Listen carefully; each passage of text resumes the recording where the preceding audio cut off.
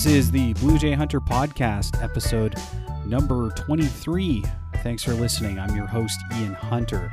And this week, the Blue Jays' perennial search for 500 continues as the Blue Jays were 0-9 in their attempts to hit 500. And maybe later this week, there's a possibility they could hit 500 in their 10th attempt. We shall see what happens. Also coming up on this week's episode, we'll talk about Roberto Osuna and his decision to come forward and talk about his mental health issues.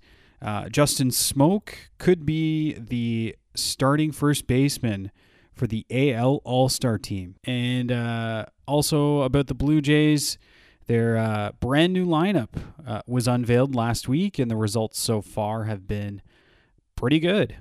So does that mean Jose Bautista is the new leadoff man moving forward? We'll touch on that as well. So just a reminder, if you want to listen to the Blue Jay Hunter podcast, you can always catch it on iTunes, through Stitcher, also available on Google Play Music, and through SoundCloud. Or if you prefer, you can punch in the RSS feed and get the episode as soon as it's released. So to lead off, I guess, we'll talk about the Blue Jays' strive for 500, and I wrote about this last week, about how, all at the same time, it's important, but it isn't important. It is just a number. 500 is just a number, but it's that one mountain the club just has not been able to climb for whatever reason this year. And the 0-9 on attempts to get there, I think that's really fluky. You think by now the Jays would have fluked their way to a win in one of those 9 games, but I guess they were outscored something like 75-25 or something like that in those games. I don't even know how to explain that. There's no rational explanation or logic behind it. It's just weird. But the fact that all this is happening, the Jays are struggling to get to 500. They were 11 games under at one point. The fact that they've made up this much ground and they're still in the conversation. I mean, they're still, within 2-3 games of a playoff spot right now. It's pretty remarkable.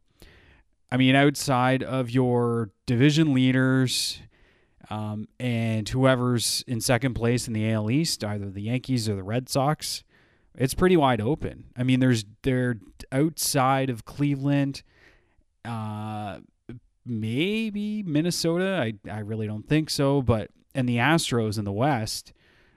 I mean, that while one of those wild card spots is there for the Jays to take, or at least be very close to it, which is kind of a godsend, because I mean, you look at the NL and the gap that's developing there, just the fact that teams are already so far out of it. I mean, it's just like you look at the NL West and all those teams have basically got a stranglehold on those playoff positions, which is, I mean, who foresaw that? So, I mean, this stretch here leading up to the All-Star break, it's a big litmus test for the Blue Jays. We're going to see if they're legit. So there's 3 divisional matchups and then 4 against the Astros, which, I mean, at the beginning of the season, who foresaw that the Astros were going to be this dominant? But, I mean, that is, if ever there was a litmus test, if ever there was a sign to wonder whether the Blue Jays are playoff worthy, this 2-week span is it. If they falter, not only is it against those teams they need to make up ground on, but it's also the Jays are running out of time, and they're leading into the All-Star break and leading into the trade deadline, and suddenly it changes a lot of the conversation about whether they're buyers, whether they're sellers, or whether they just stand pat. So this 2-week stretch, not to be hyperbolic about it, but I think it will determine the fate of the Blue Jays season right here. And if they falter, like I said, maybe I don't know if they rebuild and tear it down, but there's a few guys who they could probably move. On the other side, they're also, if the Jays perform well, maybe they suddenly become buyers. Maybe they make a few tweaks. Maybe they pick up a reliever or two, perhaps an outfielder. Who knows? We'll see what happens. So also in the news, Roberto Osuna, he came out on Friday night after he was unavailable for that game in which the Blue Jays bullpen coughed up a 4-1 lead going into the ninth. Osuna later came out and he was basically dealing with mental health issues. He was feeling anxious and he was feeling lost. I mean, it's more commonplace in society today to hear about it, but you don't really often hear about it in professional sports, which is a positive sign. I feel like the fact that Roberto was willing to go to the media, and although he spoke through the translator, he still came out and admitted that he wasn't all there for that game, and that he approached the coaching staff and the team, and I can't commend him enough for doing what he did. And I wrote about this at BlueJayHunter.com, but I mean, he may not have intended for it to happen this way, but I think a lot of people kind of look to him, and now he is like a beacon of hope for mental health. People can look to him for inspiration. Maybe they are feeling the same way that Roberto is. And, sometimes we, as a society, you need to see someone else experience something before you realize, okay, well, it's okay that I'm allowed to feel that way. I'm not alone. I'm not isolated. And maybe someone saw or heard what Roberto Osuna did, and they decided, I'm going to speak to someone about how I'm feeling. Just, talk to someone about it rather than internalize all these feelings. I mean, it's a tremendous thing that he did. I can only wish him well. And I hope that he does get well. It's irrelevant whether, this whole talk about whether he's going to be available day to day for the Blue Jays or whatnot. I mean, I heard a lot of questions about that, and it doesn't matter. I mean, it's just baseball. It's just a game. It doesn't matter in the grand scheme of things. It's in life. It's just a game. It's just a job for him. I mean, some people treat it like it's more than a job, but I mean, that's really what it is. That's how he makes his livelihood. And luckily, it sounded like Osuna talked about how baseball is a refuge for him. It's kind of a safe haven. When he gets to pitch, he doesn't feel anxious and he doesn't feel lost. It's when he's away from the field when he starts feeling that way, which is a positive sign, a good thing to hear, that he feels that that's kind of a release for him. People understand, whoa, wait a second, like, if it can happen to professional athletes, it can happen to anyone. And that's true. Professional athletes are not immune to any of this, any kind of issues. It affects anyone. Pro athletes, I know we kind of put them on this pedestal and treat them like they're demigods, and they make millions of dollars, and nothing can ever harm them. They're human beings. Everyday issues affect them as well. But the one positive thing out of all this is maybe more people will come forward and share their stories as well. I don't know. Maybe Osuna has like a teammate or someone who talks, also comes forward and says, yeah, that affected me as well. Or maybe it's another baseball player or another athlete or something. It opens up the dialogue where it may have been closed before. I mean, there's work to do, but what he did, I mean, it opened things up. I mean, we wouldn't be talking about mental health on this podcast if not for what Roberto Osuna did. So to shift gears a little bit, we'll also talk about the new look Blue Jays lineup. Jose Bautista in the leadoff spot now. Kevin Pillar is in the bottom part of the order. And ever since the the results have been pretty decent. I mean, not only has Pilar been swinging the bat well, but Jose Bautista as well. And initially I didn't think I would like Russell Martin in the number 2 spot, hitting ahead of Josh Donaldson, but I actually don't seem to mind it. Just the fact that, Martin's a pretty good on-base guy this season, which makes a ton of sense. To put ducks on the pond for Josh Donaldson rather, and to have Jose Bautista, another high on base guy, hitting ahead of him, and the Blue Jays' 2 best hitters hitting 3 and 4. I mean, it just seems to only make sense to me. I don't know why the Blue Jays didn't do it sooner. There was kind of that watershed moment after that game last week where you felt like a change needed to be made, and luckily the Blue Jays did. I think John Gibbons was kind of giving, Kevin Pilar every chance, every opportunity to succeed. And I mean, Pilar did for a while, but it's, the last 6 weeks have been not good for him at the plate. And it was time to make a change. And luckily the Blue Jays did. And I feel like they're missing a few key guys. I mean, Devin Travis obviously would be the ideal prototypical leadoff hitter, but with him out due to an injury, Jose Bautista is probably the next most logical guy to leave in there. And unless he, has catastrophic struggles, I feel like he's probably going to stay there. But so far so good for this new look lineup. And changing gears, Justin Smoak. Blue Jays fans are smoking the vote. They are trying to stuff the ballot box with Justin Smoak votes, and it appears to be working. I guess at last check, Justin Smoak sits number 2 in American League East balloting. I think he's something like 80,000 behind Eric Hosmer. And so voting closes on Thursday, I believe. It would not surprise me if Smoak leapfrogs Eric Hosmer.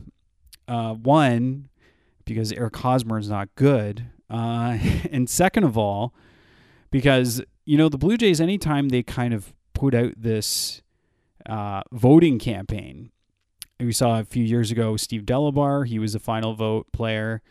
Michael Saunders last year as well. When the Blue Jays put a campaign out, I mean, it's backed by most of Canada, and there's 30 million plus people to draw on. So it tends to get a lot more votes than, say, if you're just doing it regionally down in the States. I mean, Canada has a lot of people to draw from. So it wouldn't shock me if Justin Smoak ends up winning the ballot, which we'll have to go into an in-depth post in itself. Just wrap your head around this. Your starting first baseman for the AL All-Star team, Justin Smoak. I can't even saying it sounds weird. And if it does happen, I feel like I'm not going to believe it until I see it. But the more Justin Smoak is just defying convention, and I don't know. I feel like he's not going to be the Michael Saunders of last year, where Saunders just had this incredible first half and then fell off the map in the second half. I feel like Justin Smoak's, what he's done is probably more sustainable over the second half, but it doesn't cease to amaze me and impress me. And it makes me wonder, the Jays are under 500 right now. How much further back would the Blue Jays be if not for these monumental contributions from Justin Smoak? It's been remarkable to watch, and looking forward to Jays fans smoking the vote and hopefully getting Justin Smoak in there as the starting first baseman for the American League All-Star team. And lastly, we'll touch on the trouble with Troy Tulowitzki, although on the weekend he actually had struck some well-hit balls to the outfield. Leading up until that point, Tulo was kind of a talking point, and Jonah Carey had a really great article over at Sportsnet, kind of chronicling what's happened to Tulo. I mean, his strikeouts are actually down, but his things like his exit velocity are down, ground balls are way up, line drives are down, and his hard hit rate is down, soft contact is up, which is pretty concerning, given that the Jays still have him under contract for several more years at $20+ million. That's not a good way to have your payroll tied up in a guy who suddenly can't hit. I mean, for Tulo's faults, at the very least, he's still an elite defender, although, maybe his skills are eroding a little bit at shortstop. But, I mean, the reason why the Blue Jays initially acquired Tulo at the 2015 trade deadline was his offensive upside. The fact that not only was he one of the premier offensive shortstops in baseball, but one of the premier offensive hitters, period. And, 2 years later, those expectations have gone down significantly. Now he's slowly, just like Kevin Pillar, tumbling down the lineup, and I don't know what the remedy is. I mean, I tweeted out on the weekend, when was the last time you saw a Troy Tulowitzki hit a ball to the outfield? And lo and behold, he does it a few times on the weekend. But it's just something in the numbers didn't really explain anything, and it's just, to me, it was indicative of a guy who is getting older and a guy whose bat speed may be slowing down. That really is the scary part to me.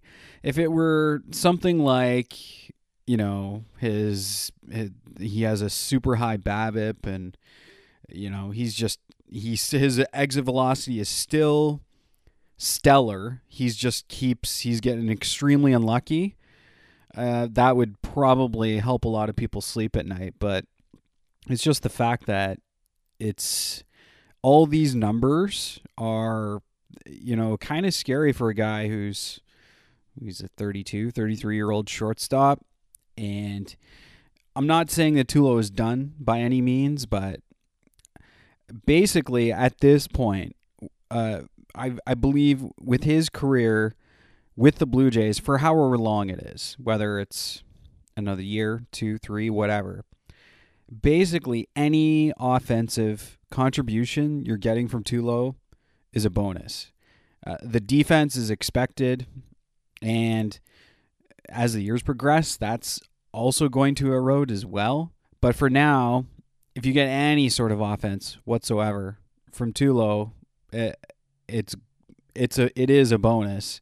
Yeah, the struggles of Troy Tulowitzki, they continue, although he is kind of showing signs of turning the corner. But I mean, I wouldn't expect him to be a key contributor towards the Blue Jays' success in 2015. I feel like Kevin Pillar maybe is a guy with more upside and a guy who could be a bigger contributor for the Blue Jays the remainder of this season rather than Troy Tulowitzki. So a bit of a shorter episode this week on the Blue Jay Hunter podcast. That's it. And we'll wrap things up here. I think we may be going on a bit of a 2-week break for the All-Star break. So not sure if we'll have an episode next week, and probably won't for the week of the All-Star break. So just to kind of take a quick break. But I want to thank everyone for listening. And as always, you can grab the Blue Jay Hunter podcast over on iTunes, Stitcher, Google Play Music, or you can listen on SoundCloud. Just search Blue Jay Hunter podcast, and you'll always find the latest episodes there. If you ever have any questions, you can always feel free to email them in, bluejayhunter@gmail.com, or you can just hit me up on Twitter at BlueJayHunter, or drop a comment or question over on the Blue Jay Hunter Facebook page. That's it again for this episode. I'm your host, Ian Hunter, and we'll talk to you again soon.